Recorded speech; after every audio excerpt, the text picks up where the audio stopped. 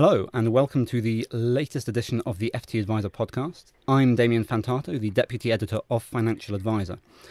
4 years ago, when we had time to discuss pension policy rather than the minutiae of customs deals, the small matter of pension freedoms became reality.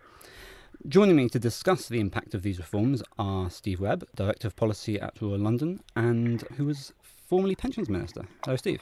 Hello there. And Al Rush, Principal at Echelon Wealthcare, who has become something of a pensions folk hero recently because of his involvement in the British Steel debacle. Hello, Al.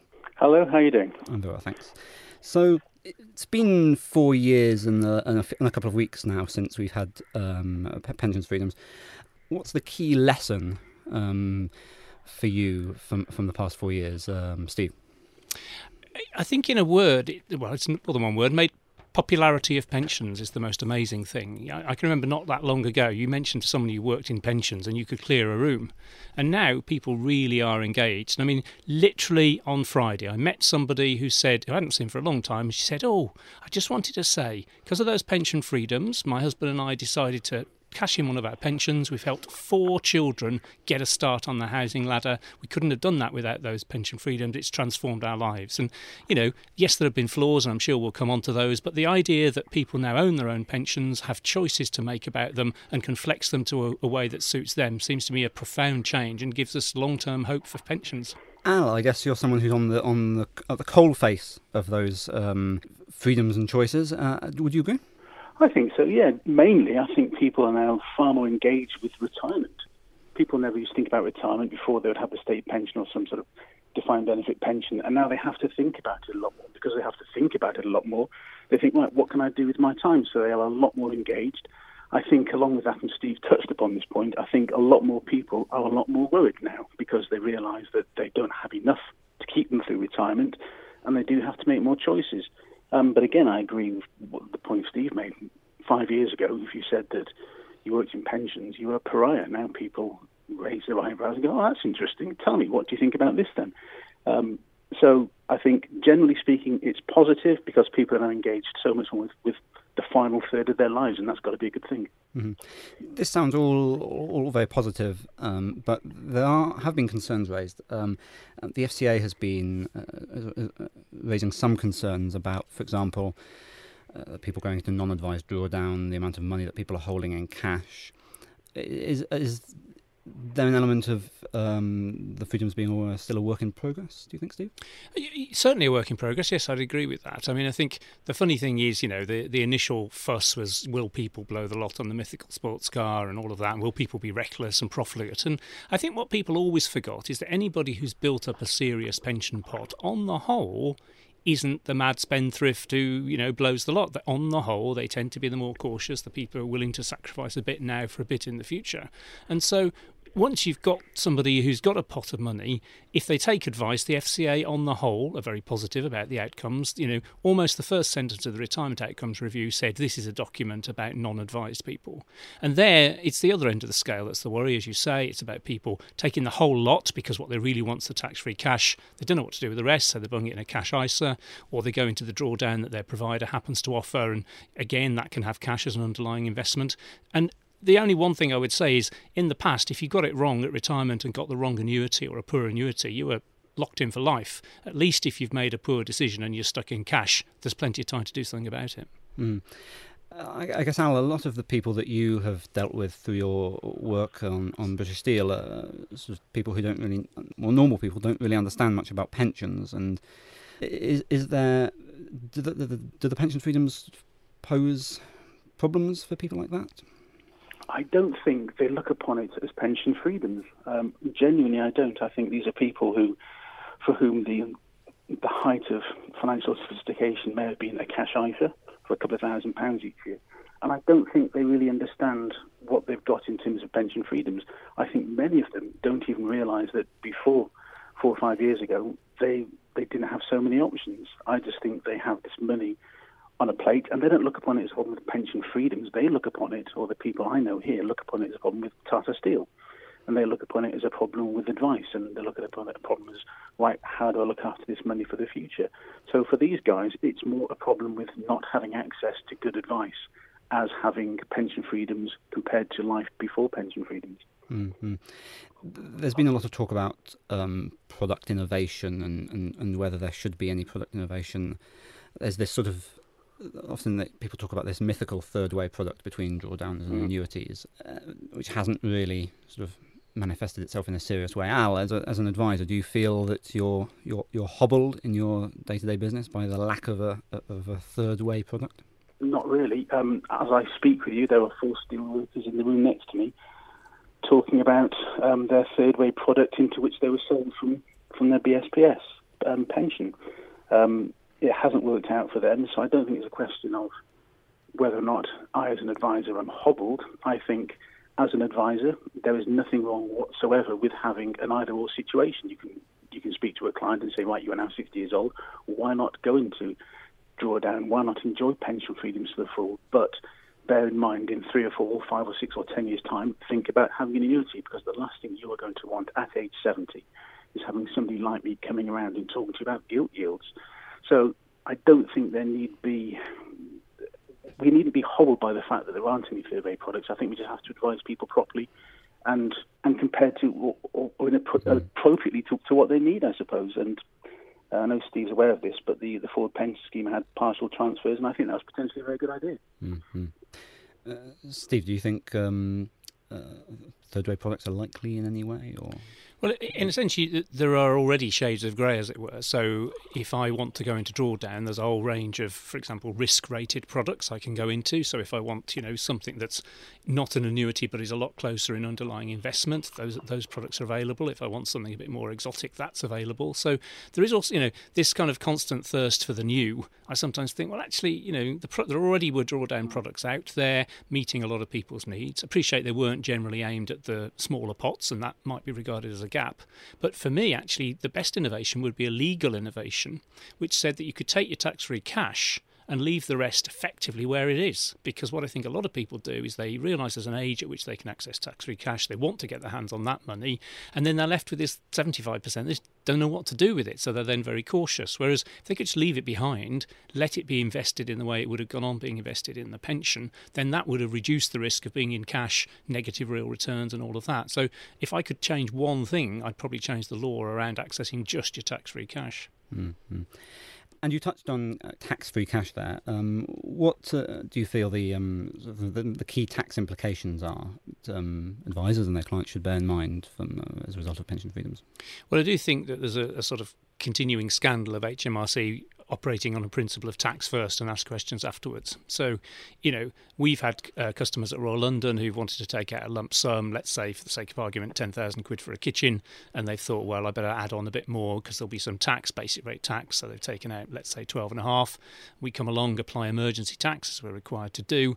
We suddenly give them, I'll invent a number, 7,000 or something, and they suddenly say, well, I can't pay my kitchen bill, so they then come back to us for another withdrawal to make up for the shortfall on the tax, and then fill in one of 3 different forms to get the tax back that they shouldn't have had to pay in the first place. Well, that's a nonsense.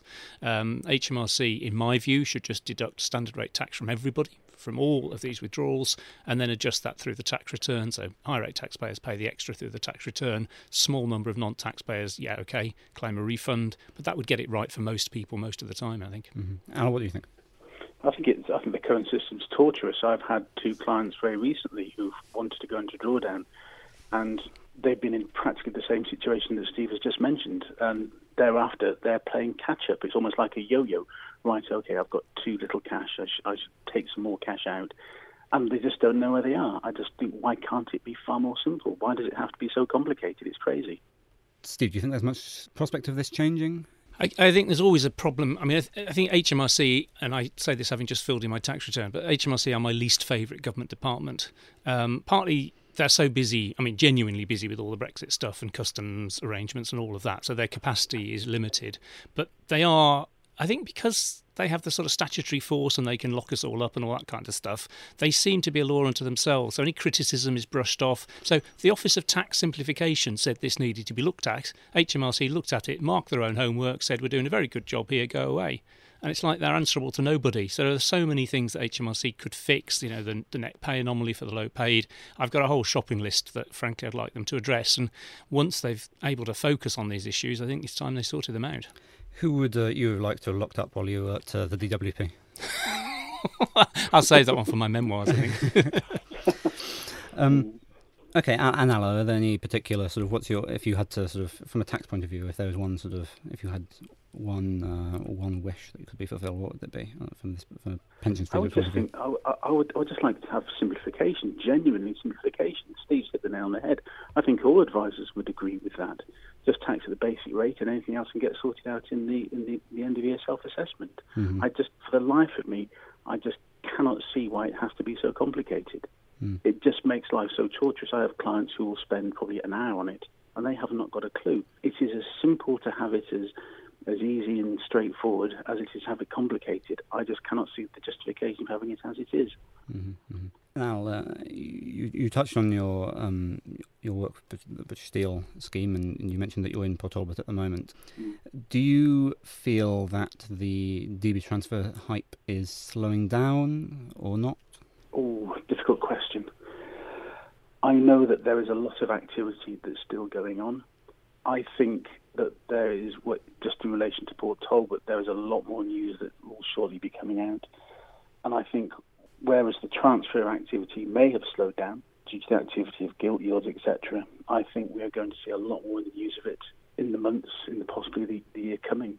I think advisors are now not doing so much because they are so risk averse, but mainly I think the biggest problem is because they can't get insurance to do it. And insurance is the crippling thing in this. So on one hand, we've got pension freedoms, which give people the opportunity, the capability, and possibly the intent to do these things. But there is not the means to do it because A, there aren't the advisors out there, and B, the advisors don't want to do it, and C, they don't have the means to be insured because insurance is too expensive or insurance is just withheld. So really, the whole system has broken down, and that's probably one unintended consequence of what's happened post-pension freedoms. So to what extent do you think that what's happened there is caused by pension freedoms? And I should remind you, Steve Webb's listening. I think mainly it has been caused by pension freedoms. I think people could have done a lot. They could have transferred out before. We know that. But people just weren't as aware of it as they were before. And I think transfer values suddenly rocketed. It became a lot more sexy to do lots more different things with your pensions. And people became more attracted to the idea of doing it. The reasons why they needed access to the money were many and varied, I suppose. People wanted to pass on money to their children because they could do, which they couldn't do before. I think it just opened up the market to it. I think where we have gone wrong is we opened, it's almost as if we reduced the legal drinking age to, say, 15 or 16, but we didn't educate people 15 or 16 years old about the consequences of having a liver that was not for purpose or for whatever the social consequences. We gave them these freedoms, we gave them the ability. It was a brave new world, it's fantastic that they could do all this stuff, but they just weren't ready for it, and I don't think the system in many ways was ready for it either. Steve, would you like to comment on that? Well, I certainly agree with Al that for advisors it is getting more expensive to advise on transfers. I think the FCA have behaved badly in terms of raising the FOS limit and the impact on the advice cost and the advice market. So when they consulted on raising the Financial Ombudsman Scheme limit, they thought that about £2,000 a year, 2,000 people a year, with big claims might benefit. When they published their results of the consultation, they admitted they got it 4 times over. So only about 500 people a year were going to benefit. But they were still happy to go ahead with the risk, in their own words, of 1,000 advisors being driven out of the transfer market. And they make out that that's just, the slightly dodgy advisors at the one end of the risk scale. But I know, and I'm sure Al knows, of perfectly good transfer advisors who are proud of what they do a good professional job, who are simply pulling out. And that can't be in the consumer's interest. I think as well with that, Steve, the fact that we say there could be 1,000 good transfer advisors pulling out of the market, that's bad news for the advisor and for the employees. But also means that if each advisor has 100 clients who are in drawdown, then we have 100 clients for each of those 1,000 advisors who no longer have access to advice, potentially. And it's the client that this should be about. And there are lots of very good transfer advisors out there. We just tend to focus on the bad ones, and it's not good. Steve, knowing what you know now in terms of the issues that have been relating to DB transfers, would you have done anything differently when you sort of set out on the pension freedoms journey? I certainly think that the volume of DB transfers post-pension freedoms was bigger than people foresaw, and there's no question about that. You can see that in the tax forecast they put out at the time. And for me, I think the trustees have a lot to answer for in many of these cases. You know, the members don't know where to go for advice. They don't know the difference between a good advisor and a bad advisor.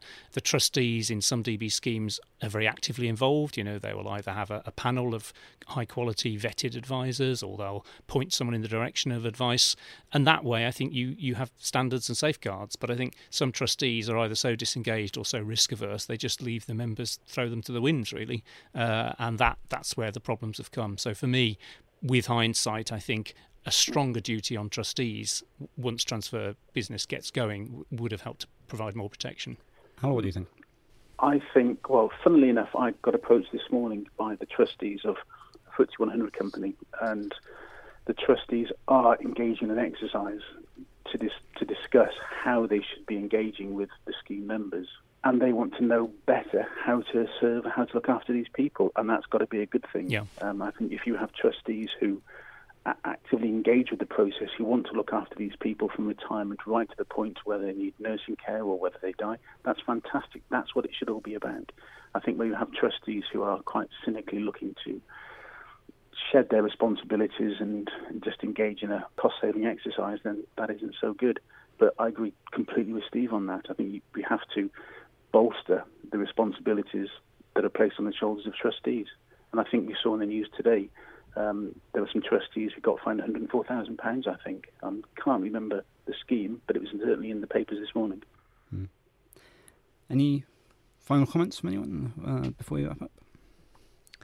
I guess the only other thing I'd say is, we always know that bad news makes the news, don't we? And the voice that you never really hear, I mean, I hear it anecdotally, individually, is the thousands and thousands of people who've taken advantage of pension freedoms, very happy that they did, and are off enjoying their retirement. And I do think, so for example, when the FCA published figures on the percentage of advice that was unsuitable, and I chaired a conference the other day, and an FCA spokesman put up a slide, and one of the bullet points was 50% of transfer advice unsuitable. Well, that's simply not true. It's focusing on the advisors that they're worried about, and they look at the question, the advisors where they're investigating because they're concerned, and if there are problems, and nobody doubts there are problems. But if you ignore all the cases where things have gone well, people have had good advice, it's not surprising you get a distorted picture. So I do think in all of this, inevitably, the bad news stories come out, but it would be a shame if what's very positive for an awful lot of people was curtailed in a significant way because of things that have gone wrong. Let's crack down on what's got wrong, but let's preserve the principle of freedom.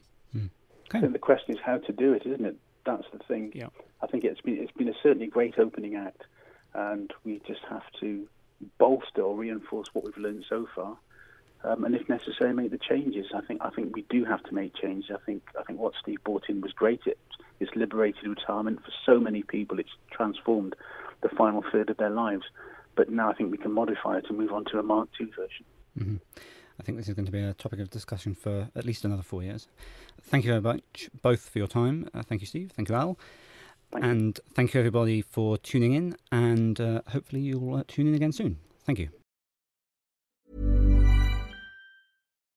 When you need mealtime inspiration, it's worth shopping Kroger, where you'll find over 30,000 mouth-watering choices that excite your inner foodie. And no matter what tasty choice you make, you'll enjoy our everyday low prices, plus extra ways to save, like digital coupons worth over $600 each week. You can also save up to $1 off per gallon at the pump with fuel points. More savings and more inspiring flavors make shopping Kroger worth it every time. Kroger, fresh for everyone. Fuel restrictions apply. For the ones who work hard to ensure their crew can always go the extra mile, and the ones who get in early so everyone can go home on time, there's Grainger, offering professional-grade supplies backed by product experts so you can quickly and easily find what you need. Plus, you can count on access to a committed team ready to go the extra mile for you. Call, click Grainger.com, or just stop by. Grainger, for the ones who get it done.